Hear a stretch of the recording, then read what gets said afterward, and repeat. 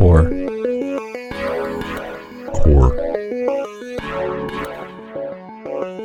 You are listening to Core, a show on Code Zero Radio that plays bands located in the Fox Cities. A show to find and discover new music. Hosted by Andy McNamara.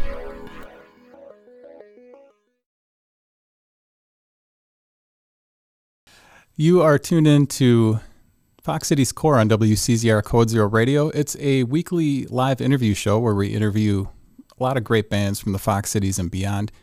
Really excited about today's guests. My next guests are a Green Bay-based guitar and drum complemented blues rock band. Their latest EP is called Ten of Swords. I'd like to welcome Julian and Travis to Fox Cities Core. How are you guys doing today? Fantastic. Doing good. We kind of talked about already coming down from the Green Bay area. Do you find yourself coming down to Appleton often in the Fox Cities with just everything that's kind of happening down here? Yeah, I mean, like, they have the, John Sobey threw the Roots Festival and stuff like that. We get to play that. But there's great bands that are playing there. So, yeah, there's a lot of really cool things happening in Appleton. So, yeah, every now and then, Misfits, we go over there, caught Smoke Free Home there, and who else? Lunar Moth. Yeah, well, great shows. We love Appleton. We do. So up in Green Bay, there's quite a scene up there as well. How does the Green Bay scene compare to the Appleton scene?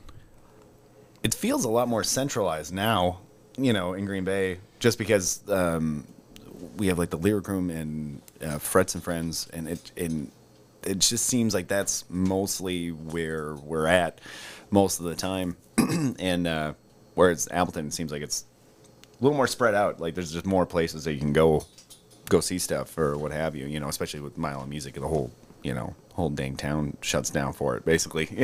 Their downtown has big buildings. We like that.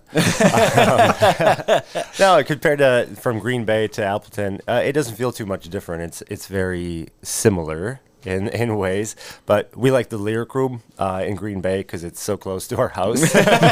So we gotta plan the half-hour trip. So. Not so bad, and then the drive home, depending on the time of night.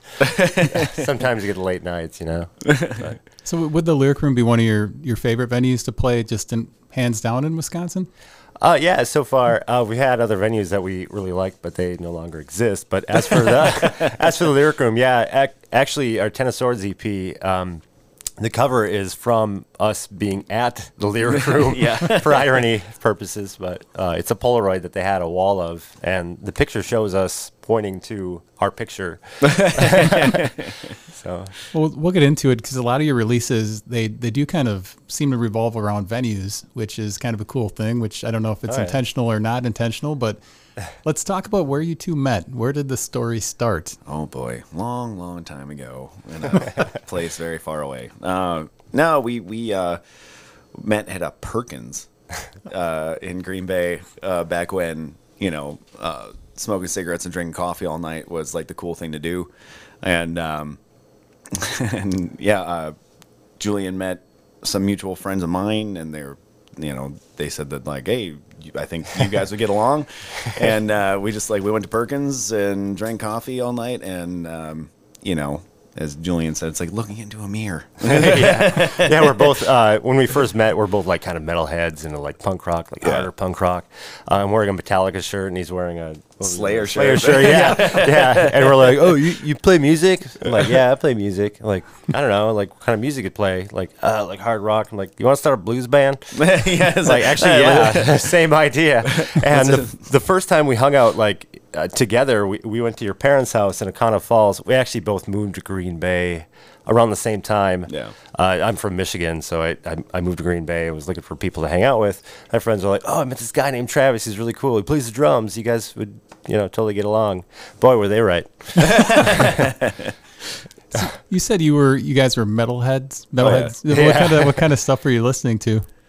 Well, I was big into like sludge metal stuff, and like a big fan of like the Melvins, and then Corrosion Conformity, Down. Down, Yeah. love Down. Oh man, Alice in Chains. Alice in Chains, yeah, and just that kind of genre. Anything that like, if you get like this really greasy breakdown, I'm in it. I'm in for it.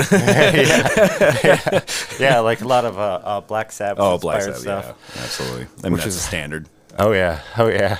So that's what you were into when you met. Yes. And you started the band in 2010, or that was your first release. Did the Yes. band get together before that, prior to 2010? 2007. 2007 Actually. actually. So what happened was we got together.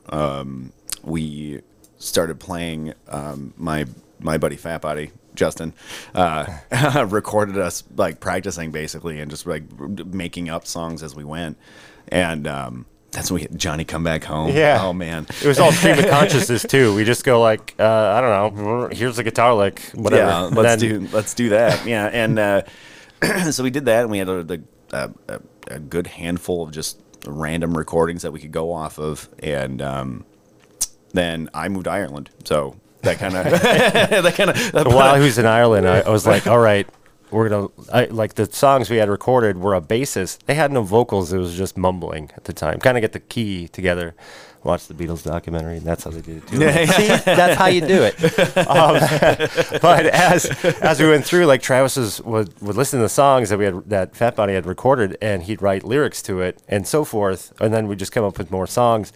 And while you're in Ireland, I was like, "Hey, come over! I got something to show you." And I had like 10 songs. He's like, "Wow, you got to work." I'm like, "Well, you were gone. I was like awaiting your coming back." We just put a bookend on it, and then I got back, and I was like, "Oh, Yeah. let's go. All right, cool." Time to play a show or two. We started doing covers at first because you got to do that, to get out there. Like, you're nobody knows what you sound like yet, and the way to kind of attain that is to go there. But we didn't pick like common songs, like popular songs on the radio. It was like popular songs from the '60s and '70s. Yeah. Like we were doing like Elmore James, and I think we did Sun House. Yeah, we did a Chuck Berry one. Yeah. Maybelline, I believe. Yeah, we did Yeah, Maybelline. Maybelline, Yeah.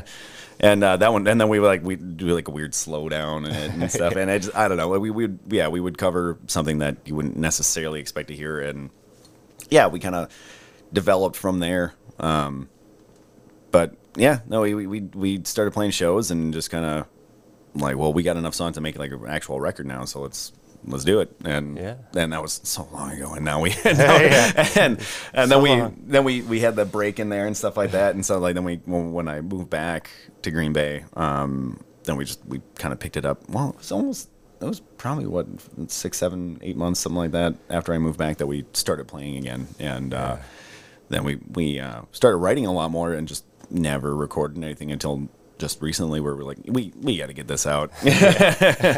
So, We like playing the songs, but making them recording wise, I don't know, man. well, Pistols and Daggers, that was your first release, and that was recorded on a 4-track at the Crunchy Frog. Rest in peace. Yeah. But was that in a live setting that you did that, or was that after they weren't open and you just went there and recorded them on the 4-track? Yeah, it was after they weren't open. We had the idea of just kind of setting up. We didn't set up on the stage. We set up like in the giant room where, I don't know if anybody remembers, but what is it now? It's Old School now? Old School, yeah. Where they have all the pool tables was essentially the spot where you had set up. We put the drums kind of far back, the guitar far back, and mic'd the entire room. And with the 4-track, we just used 2 tracks, guitar on a little bit on one side and drums on the other, and just seen where it went. And then we went back and did the vocals later. But yeah, we did it ourselves, and I think it turned out all right. It's pretty raw, but Yeah. it's like literally on a cassette tape. So Yeah, that's where the crappy cassette records came yeah. from. Yeah. What was the reaction like when you put that first release out? it was great, honestly. So Russ Dantine, the owner of the Crunchy Frog, he actually fronted the cash for making the album and everything. He said he really liked us, so he said use the bar, recording it, whatever when we're not open. So we got way too caffeinated and did that whole thing, and then About that. yeah, and then we had our album release night, and we made like all the money back to pay him back that night. We sold so many, so it was a really well received, and we actually got. So there was a bunch of people. So like I don't want to. I'm not disparaging anybody who wants to like get an autograph or anything like that. But like, you're asking us for an autograph. Like, come on. I don't know. Whatever. Like, I'm literally no one. we got done playing. We're like, let's do shots of Jameson and celebrate. Then people are like, hey, can you sign this for us? Like, sign your record. Yeah. Like, it's a CD, the full note case. I signed on the CD. I wrote, in 10 years, you'll forget why you bought this. And I signed it. And then we went on Discogs. Somehow, somebody put our record up on Discogs, because it's like, the music museum, basically. And they put it up, and the photo was of that. In 10 years, you'll forget why you bought this, like, because they have all the photos with the inside covers and everything like that. And I messaged the guy because I was like, oh, was that you that bought that record? Like, I can't remember who you are. I'm sorry, And he's like, no, I found it in a Goodwill. Oh. And so literally the person who wrote that forgot why they bought it and just gave it to a Goodwill. I mean, it's got to be a little bit humbling and at the same time kind of cool that, I mean, they didn't throw it out. They brought it to a Goodwill to... It's a self-fulfilling prophecy. I love it. Thank you for rehoming our album. In like the poor man's way of getting out there, I went to, I think, St. Louis, Chicago, and I brought some CDs and put them in a Goodwill, ironically. But I don't think it was there. It could have been. You never know. But obviously, this one was purchased. These were ones that were like still sealed, hoping that someone would be like, oh, neat. A record that I could use for hopefully not a coaster. But were there any issues that came up recording that first album that, you're just getting used to recording? Anything that came up that was like, oh, this is more difficult than I thought it was going to be? Like anything had changed? Transferring to the digital era and with the technology at the time, I had like a MacBook, like an old MacBook that I'd bought.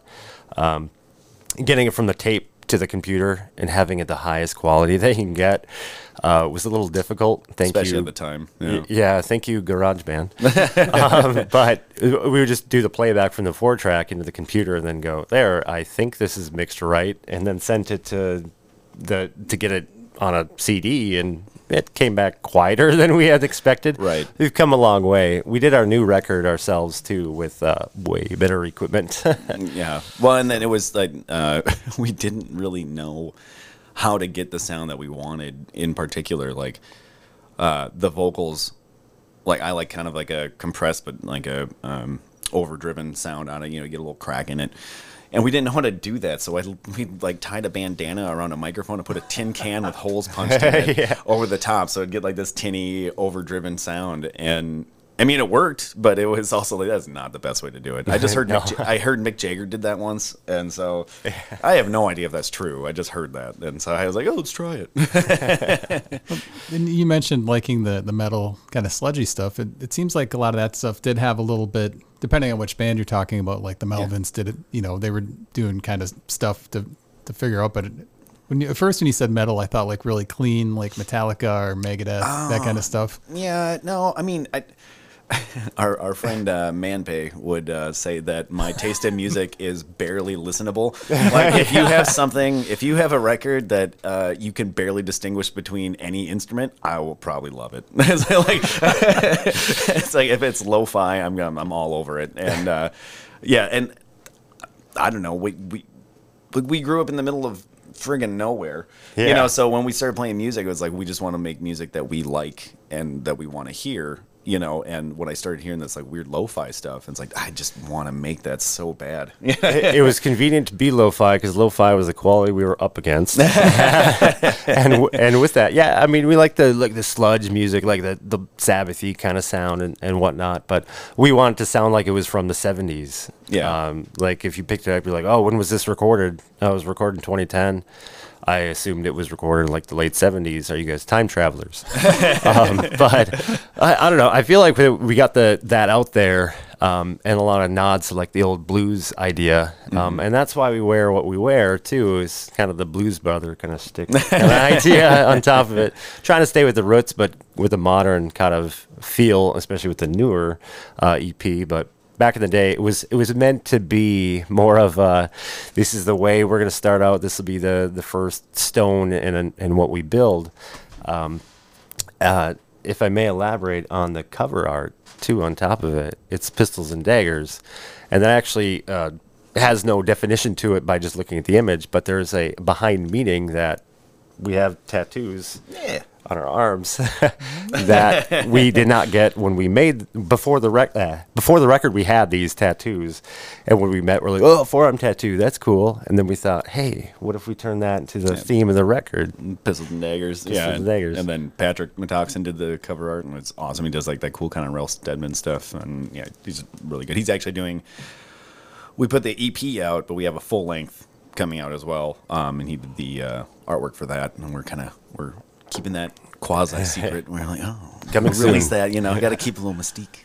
Yeah. Well, you guys on your Bandcamp page have a lot of releases. Yeah. I mean, there's like there's live at the Lyric Room. There was the Warehouse recordings. I mean, there's like a lot of live stuff. I mean, what kind of drew you to do that? Was it to get something out, or was it we don't want to go record? We just had so many things, like the warehouse. I used to work for DirecTV, and after we had closed down, we would just go into the warehouse and we had set up in there and play. We lived in little apartments that we could not play live music in, so we needed a place to play, and we just kept getting warehouses to play it. I think we had like 3 or 4 of them. Yeah. But at the same right too, like we were into the recording equipment. Like I'd gone to school to be an electrician, and I was like really obsessed with learning how to record and how to wire stuff, and so I was like obsessed with recording. So capturing it so we can practice kind of meditation wise.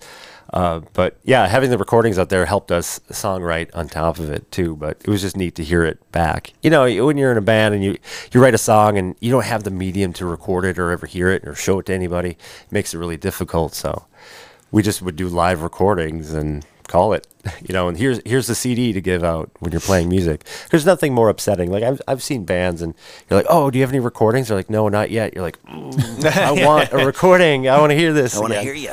Yeah, so that was kind of satisfy that. We spent quite a bit of time so far in the show talking about the debut album, and let's talk a little bit. You did an EP that was like a really quick EP you released. You want to talk about "I'm Ready"?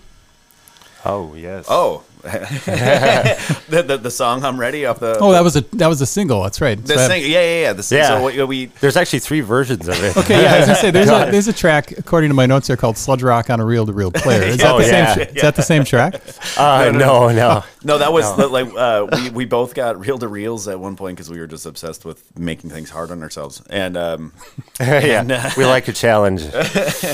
so we just did like a weird jam, and it turned into like this like sludge rock thing. It was like four some minutes long. Yeah, and it was just that's all it was. We were just goofing around and like, we got something on reel to reel, and something to listen to, and then time being. Yeah. Like, honestly, like that was like, we don't have another song out. We don't want to release the songs that we're writing for the new EP. So here's something to fill the void. It's been 10 so years since we had something new. So we just literally another stream of consciousness. Right. There are lyrics to it too that I'm like screaming in the background, almost on purpose. But that sludge rock and reel player was like try to redefine the new sound. Got different guitars, got a different amplifier, got new guitar pedal, and trying to make something new. Like, this is the new sound that we're going to go for. Let's see how people respond.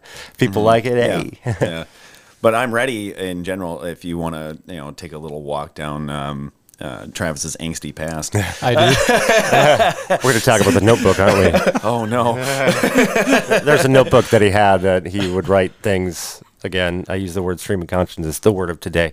Where he would just write things down and all these different ideas for songs that, you just write almost like poetry in a sense and try to use it. Well, and that song actually literally started as a poem. And I'm not, don't get me wrong, I do enjoy certain poetry and stuff like that, but I'm not a poet by any means.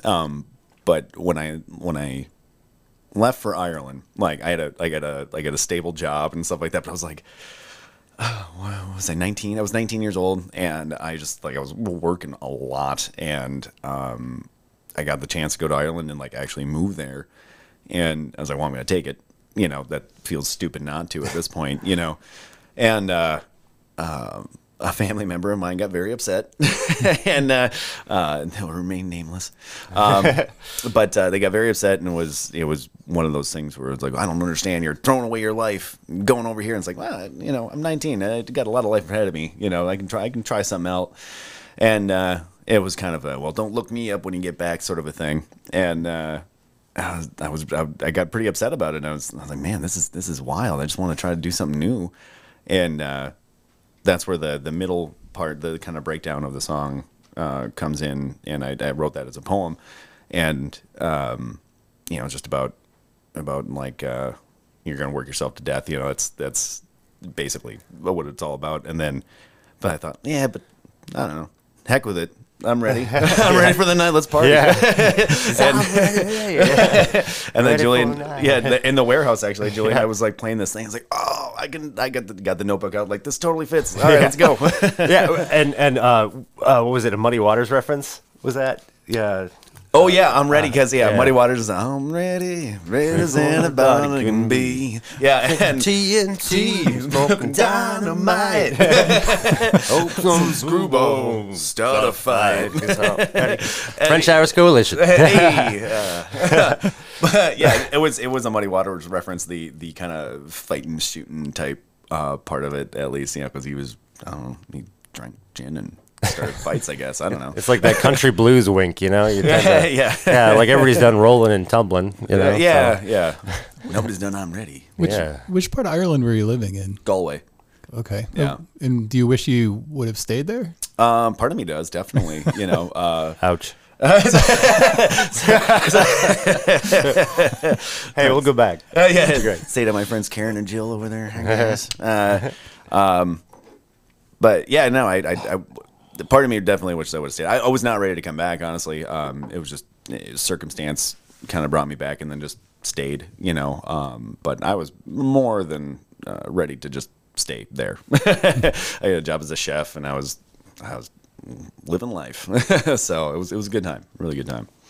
That's just a kind of a cool thing that not everybody does. So that's pretty awesome that you moved, lived there for a while. Yeah, I turned 21 in London because I took a trip to London for my 21st birthday, even though drinking age is 18 there. So it's like, it's a big deal to me. But wait, it's not? And I made the mistake of hitting every pub between Seven Dials and Piccadilly Circus in London.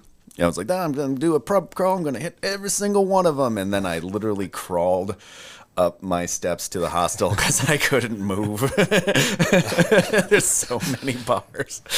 But did you fit in with that? I kind of did. Yeah, it was all right. It was a great time though. I mean, like He's got stories. Oh, there's so many stories. stories. So many stories. I drank with a priest once. That was really interesting. I don't know. It was like, yeah. I get so weird around clergy because I've grown up Catholic and stuff like that. And I just I don't know. I see clergy and I'm like, I freeze. And so I walked in this bar in Toneries outside Galway on Tomb Road. Hi, Tony. And so I go in there and it's always empty. And so this guy's sitting there, this older guy, and he's just drinking a big glass of wine or whatever. And we start talking. Turns out he's got family in Wisconsin and all that jazz. So that was cool. And he started buying me drinks. All right, well, I only stopped in for one. Let's go. And finally, like the fifth round or something like that, he grabs the Guinness away from me. I was like, hey, man, yeah, you bought it. It's yours. Fine. And and then he goes, do you know what Guinness is? Excuse the accent. The terrible one. And do you know what Guinness is? And I was like, it's a stout beer. He's like, no, that's not it. That's not it. Tony, the guy behind the bar, like, what's Guinness? And he's like, it's the only thing we drink in Ireland. And he goes, no, that's not it. And he kind of pontificates on it on the light, and he's kind of twirling it around. And he goes, Guinness is a tall blonde wearing a black dress. And I grabbed it, and it goes down like 1, 2, right? Hey. And then he pulls out a rosary. He's like, oh, Jesus, I don't need to hear that. Wait a minute. Are you a priest by chance? I'm like, well, yeah. Like, why are you getting me drunk in a bar? Yeah. Isn't that all right? And then everybody, I told people at work the next day, I was like, yeah, I wouldn't trust a priest if I didn't get drunk with them a couple times. Like, don't act like this is normal. I'm curious about the song dynamics, how you guys write. So you're writing lyrics, Travis, as well. And so both Julian and Travis, you guys are both writing lyrics. And Travis is drumming, obviously, and Julian, you're playing guitar. Yep. Are you writing a lot of lyrics that Julian's singing?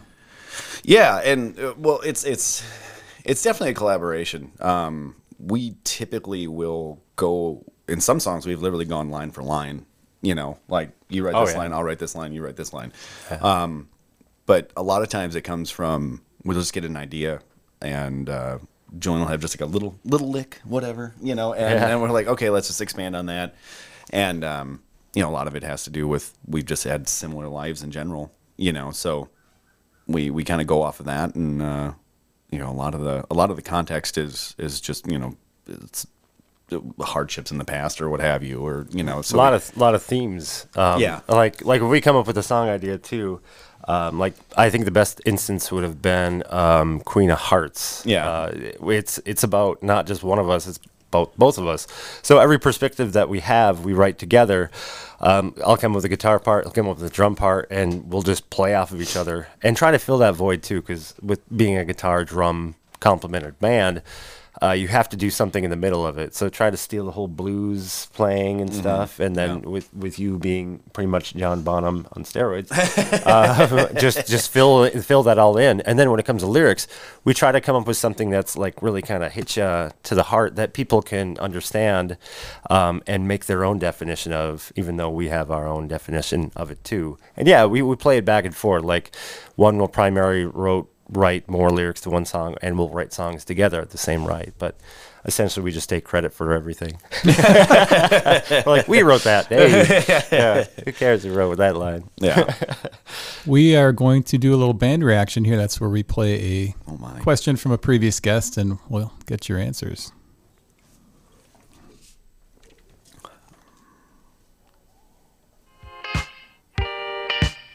Band reaction.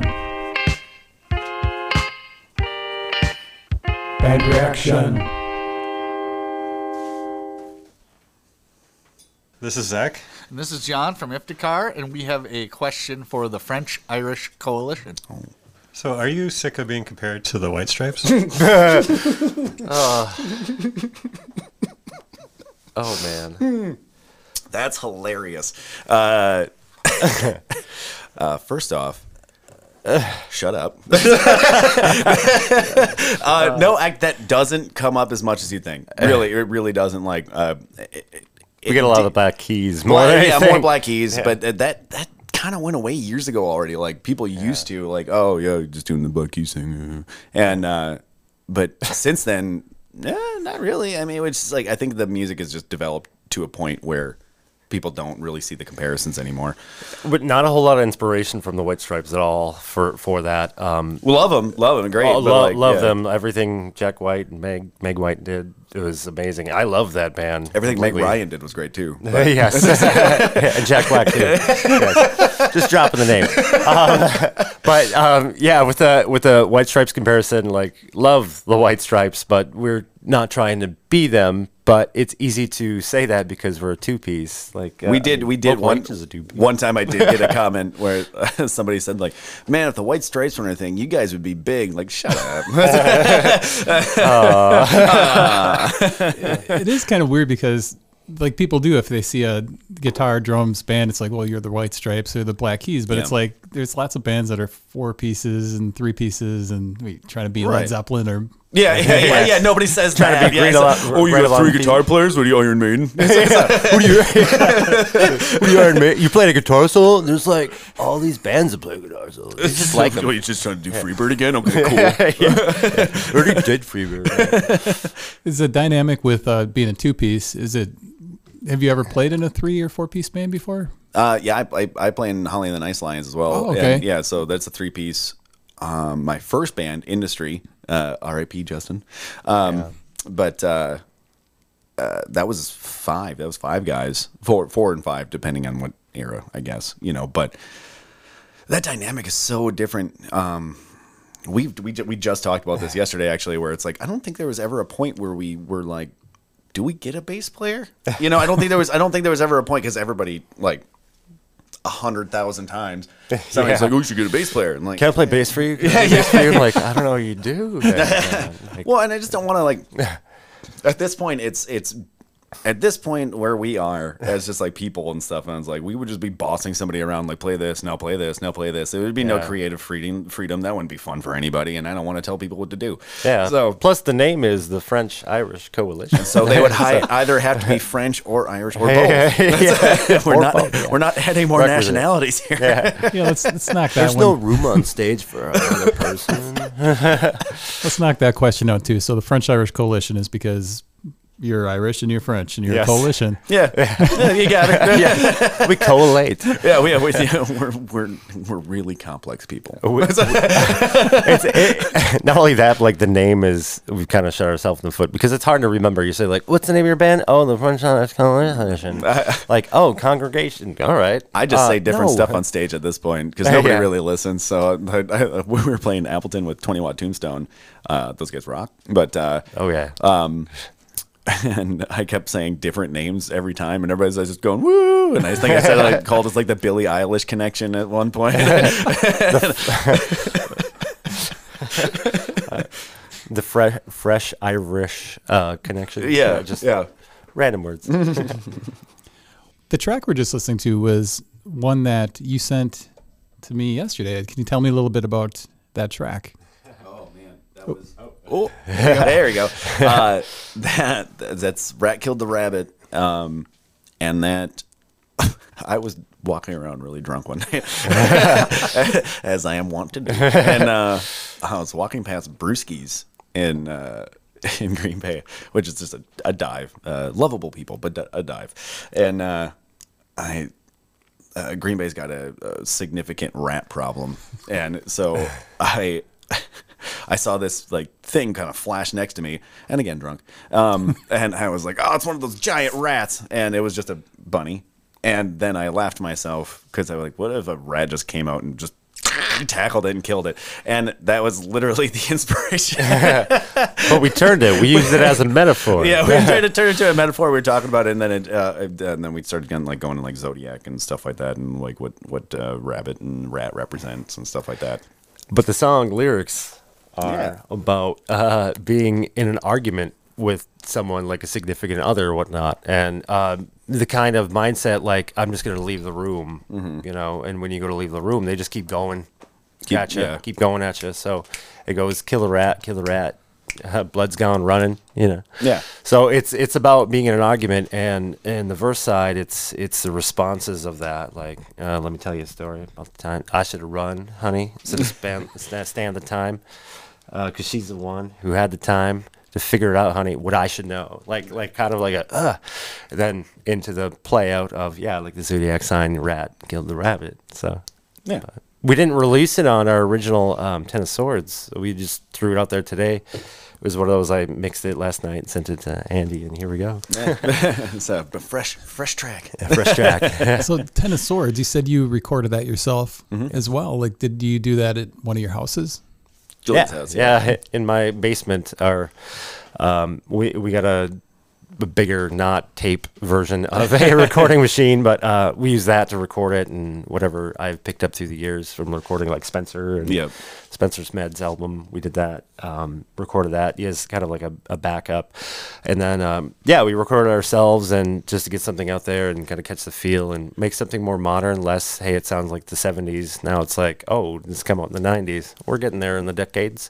But now we're starting to work with Joe Lambert from Smart Choppers.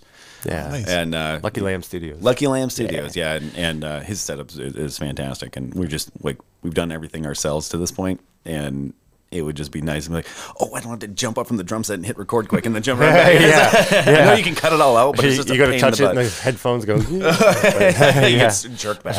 We need an assistant. It's a great album. Broke My Mind is my favorite track, but I can definitely hear that early Nirvana Melvins kind of like in the lyrics. So it's everybody should check out this album. Like, how did it feel to put this one out? Because everybody always says their favorite album of theirs is their latest one. Of course it is. So, of course. If I asked you what your favorite release was of yours, what would it be? Saint Anger. You mean like of the releases that we've done? I gotta say the last one.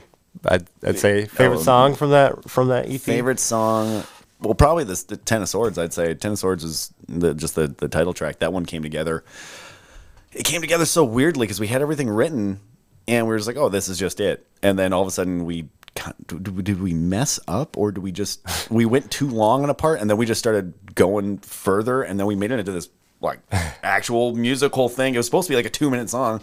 And it just went longer, and it was like, that's really cool. And we got a Post-it note on the wall that says, make songs more dynamic. All right, cool. Yeah, instead of verse, chorus, verse, make something go like, oh, that I didn't see that coming. Especially when you hear the song Ten of Swords, which, by the way, is the tarot card, the worst card you can get. You'd figure death or, I don't know, those who know about tarot cards, but like there's a death one, there's the devil, and so forth. Ten of Swords is the worst one. It's a picture of a person laying on their back with 10 swords in their back, saying that no matter what has happened to you, things are bad, face down or whatnot. And so that's the theme of the record. So now that we get the song out, it starts out as kind of like, like you walked into a fortune teller and they're, it's having doubt is not what I should do. Buying a cigarette, holding on to you. Talking about like love and relationships, and then how alcohol can play a negative part in one's life, and seeing the card for the first time, saying that this is what defines you, that you chose. It wasn't dealt. You picked it out of a random. You did it to yourself at that point. You've done it to yourself. Yeah. When you realized it, that's all you needed. It's how you're going to get better from that. It was actually really cathartic getting it out, because that was kind of something that we had talked about for a long time. And that's where Change came from too. The song Change on the record, and metaphor for drowning. Yeah, but it was waking up on the side of the bank, going like, "I'm getting older. I don't know what I should change." Yeah, but it was just like we kept. It was kind of like we were spinning our wheels, sort of a thing, like just in life in general. And you're just like, why do I keep doing the same thing? I'm every day stupid. Yeah. I'm a stupid dummy, and I'll never have anything good. And and so that was Ten of Swords was just kind of like the realization of like, oh, it sucks. Cool. And then Change was like, oh, but I don't change anything to actually help that. Great. Yeah. So, the Ten of Swords would be like the reprise of that. It's not like a negative song. Change is not a negative song. It's meant to be like one of those like harder blues. If you played an acoustic guitar, you'd be like, wow, that's like sad. But we're playing it loud and energetic, and I don't know. We are kind of getting near the end of the show, but you still have time to get a call in if you want. The number is 920-358-0795. We had a comment in the chat. Somebody asked if you guys were time travelers. I don't know when they put that, but yes. I'm from the year 1966. I don't know. We're all time travelers, aren't we? Well, we were around for the Jean Nicolet era, hence the song Thunderhands. Or the song about Jean Nicolet. That was Thunderhands. Yeah. But it's not like what you figure, it's not like, oh yeah, road's named after him. No, it was talking more about like, sorry, Jean.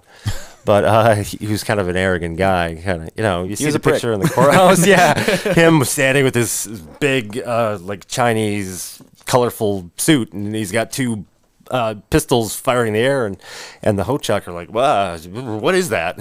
And he kind of had like this idea, like, for my God, I walked away from. For my mother, I'm without her hand. Pride is the secret that I display. Then you don't know me like I do then. Wait, he was like, the guy didn't know how to swim, and yet got on a boat and went across an ocean. Like, how arrogant do you have to be be like, water's just not going to kill me? Yeah, exactly. He drowned. That's how he died. Yeah, he drowned in Canada. I forgot the lake, but yeah, that was the end of his reign. And I praise that moment every day. But in a positive light, Jean Nicolet was a great explorer, and he tried to side with the natives, the Native Americans, and be with them instead of, like chopping hands off. Yeah, instead of doing the opposite, which welcome to the French-Irish Coalition History Politics Hour. Yeah, get out your copybooks and turn to page 19. This is the history they don't tell you about. These are the ones you don't know. Yeah. You guys have not played Mile of Music yet, but I'm sure it's something you would like to do if the opportunity came up. You guys did do something, though, called the All Bands on Deck Festival in Green Bay. How was that festival? Like, that was great. It sounds awesome. 100 bands. I think, was it 30 stages or something? Yeah, something like that. Yeah, like 30 plus. And we played the Blue Collar Bar. And I don't know. I had a great time. Like, they had buses going up and down the street, like, so you didn't have to drive to the different places and everything like that, different venues. And, a lot of great bands, a lot of just cool stuff happening. I think we ended the night at Rockabilly's because the Torches were playing, and we played, had a great time, and then we went and watched the Torches rip it up, and Matty Day was playing guitar for those guys, and Steve, oh man, that guy can kill it. But I don't know if I'm sure Carl will do it again, but yeah, if all bands on deck, I hope to see it next year. It is a blast. yeah, I hope it gets bigger. Yeah, they're doing cool stuff. See a lot of interesting bands, and it's just a good time, and it's good for Green Bay. Oh, of course. But What's your favorite show you've played so far? If you had to pick just one. maybe on our Bandcamp, that Lyric Room show with Sons of Kong. That was great. That was That was amazing. so Yeah. fun. That was a good time. Julian was out in the crowd doing the work, you know. It was so Lyric Room had been closed due to the COVID, and this is the first show that they had since COVID. And you know, working with Will, like, hey, we'd like to have a show here going on. He's like, all right, yeah, you guys do your thing. And it was supposed to be outside, and then it turned to be an inside show, which we were very thankful for, because inside shows are much more convenient for, you know, weather reasons. But it was a good show. It was a good turnout. We were playing loud and electric. Sons of Kong killed it. They are they are electric. But we also, ironically, I guess, or not ironically, I would say some of our unironically some of my favorite shows have been the ones that literally nobody showed up, just because you don't care. Like we played singing "Happy Birthday" to people, guys like, "It's my birthday, happy birthday to you." It's like personal, man. Yeah, it's like one friend showed up, and then there's like two guys sitting at the bar, and the bartender. You're like, you know what, this is great. The bartender's like, "You guys sounded good." Like, I remember that one time there was three people in the entire bar. And it was like 1 o'clock in the morning, and we were playing for 4 hours. We were supposed to play from 10 to 2, which is dumb, especially as a two-piece. And we asked the bartender, was like, dude, there's 3 people here. Can we just call it a night? And he was like, we got you till 2. I'm like, oh, my God. all right. Okay, I guess. And then like a bunch of people showed up all of a sudden. That was weird. But so, You guys did a live show at a brewery, too. Mm-hmm. Oh yes. couple breweries now. Yeah. Yeah. French-Irish brewery tour. Still Make Brewing Company. Yeah, Still Make, and then we did after the Beer Result. Factory. So yeah, did a couple of them. Well, Roots Festival, and then we played a separate time with Eric MCM and Taillight Rebellion. Yes. Yeah, Yeah. those guys are cool. You've got a show coming up next week at the Lyric Room again, the site of Julian's favorite show, with Sons of Kong and Trash Pandas. Oh yeah. Can you tell me a little bit about that? It is going to be a rocker. If you are bored on what day was that? It's December 9th, Friday. December 9th. 2 days after my birthday. Yeah. So it'll be I guess my birthday show. We'll And the call it older that. Travis will be there. Yeah, we're time travelers. Remember? So Are you taking birthday presents? I'll accept birthday presents. I don't care. In the form of shots, hopefully. That's So I know you've played with Sons of Kong before. Have you played with Trash Pandas before? Yes. yes. Yep. I think they were at the dock Yeah. festival up there. Yeah, and we played with him at Reptile Palace in Oshkosh. Oh yeah. Yeah. So Are you obviously you're in Holly and the Nice Lines, and so are you guys meeting a lot of different bands when you're playing shows? oh yeah. Oh, we were just talking about that on the way here. Stuff like Left Lane Cruiser from Fort Wayne, Indiana. We're actually hopefully setting something up. Oh, they're so great. Oh, yeah. Hopefully setting something up with them, like in Indiana, with them. Like Matt Bruiser Queen, they're coming back, and yeah, they're so good. But yeah, just lots of bands. Actually, we played with so many different weird bands, and Pete Dio and the Dirt. What was his band's name? Old Dirty. Yeah. But that was he was the drummer for Left Lane Cruiser for a while, and for quite a while actually. But he's got his like country kind of rock thing that he's got going on. Remember when we played with Grant Hart? We played, we opened up for Grant Hart from Husker Du. That's cool. Yeah. And We then hung with him the whole night. You just we'd be outside, and he'd be like, "Hey guys, what's up?" And he's just telling us stories. tell us Like, stories. He really liked us. He handed me a bag of illicit Yes. stuff. You and guys was go to like- Chicago? Can you bring this to me? We're like, Yeah, just hand me a bag of stuff. And I was like, and I don't, and kids don't do drugs. And I was just so nervous because it was like in the middle of the street, and he's like, here, and I just ran in like, somebody take this. So rest in peace, Grant Hart. Yeah. Thanks for It's like, thanks for attempting to give me drugs. So with the this single that came out, what are you guys working on next? Well, we want to get the whole Ten of Swords record out. So we got the EP.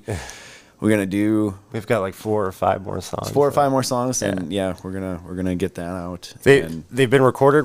They're getting worked on, and then we're just kind of tuning up the lyrics and a little bit of the guitar solo side of it. But getting things together for that, and then working with Lucky Lamb Studios, Joe Lambert, to get that all in. And we'd love to get it on vinyl. That's really the goal. He's our vinyl guy right now. He's our vinyl recordings guy. But as for digital releases, we'll probably get that hopefully by let's shoot for like July. Yeah, we'll see. July, By summer we'll have something out on vinyl. Yeah. And you guys have been a band for like 17 years. I don't know if I'm doing the math right. What's changed over the 15? What's changed over the last 15 years? I would say that we've boosted our musicianship. That I used to play power chords and a little bit licks there. Now I'm playing slide guitar and trying new things, trying to not do cliche things on top of it. And vocality wise, I'm hoping to become a better singer. But and then our writing style too, like it's getting there, and we're getting our feelings out too. So the blues. I think when you're younger, and this is I battle with this a lot, because when you're younger, everything just hits harder for everything. It's, oh no, everything's the end of the world. And now we're older, and we kind of look at everything and just go. I was thinking Nirvana. That teenage angst. Let's think about teenage angst stuff. And now we're like, we're gonna things actually matter in life, and we'll make this stuff work. More responsible things, but I still don't know what I should change, man. Where can people go to find out more about the French Irish Coalition? Go to your local museum. Local museum. We've got a website, FrenchIrishCoalition.com. You can find us on Spotify. Spotify would be where our music is high quality. We got Apple Music, we got Deezer, we've got YouTube. We're gonna be making if you want to buy directly from us, if you want to buy it actually and download it. Yeah. And then we'll have physical copies coming out here soon. We got merch too. We've got T-shirts, we've got stickers, we've got pins. But come see us December 9th, the Lyric Room, Trash Pandas and Sons of Kong, and we're gonna be making a music video here coming up soon too. Yeah. Next week we're gonna be filming it. Putting that together. So look out for that. Stay tuned. We got Twitter. We've got TikTok, Facebook, all sorts of Instagram. stuff. We are on the internet. My last question for you guys. People's attention spans are so short. If you had to name one song for them to go listen to, because they only have time to listen to one song, which song would you suggest they check out? Go listen to The Race Is On by George Jones instead of us. I would say Might Be the Devil. Might Be the Devil's a great song. It's our supposed to be played as the mainstream kind of sounding kind of thing. Like, hey, this is what the band sounds like. Listen, it might be the devil. Intro might lose you, but hey, got the slide guitar. It's got the heaviness. Yeah, it's got everything. It's the ensemble of what we represent, essentially.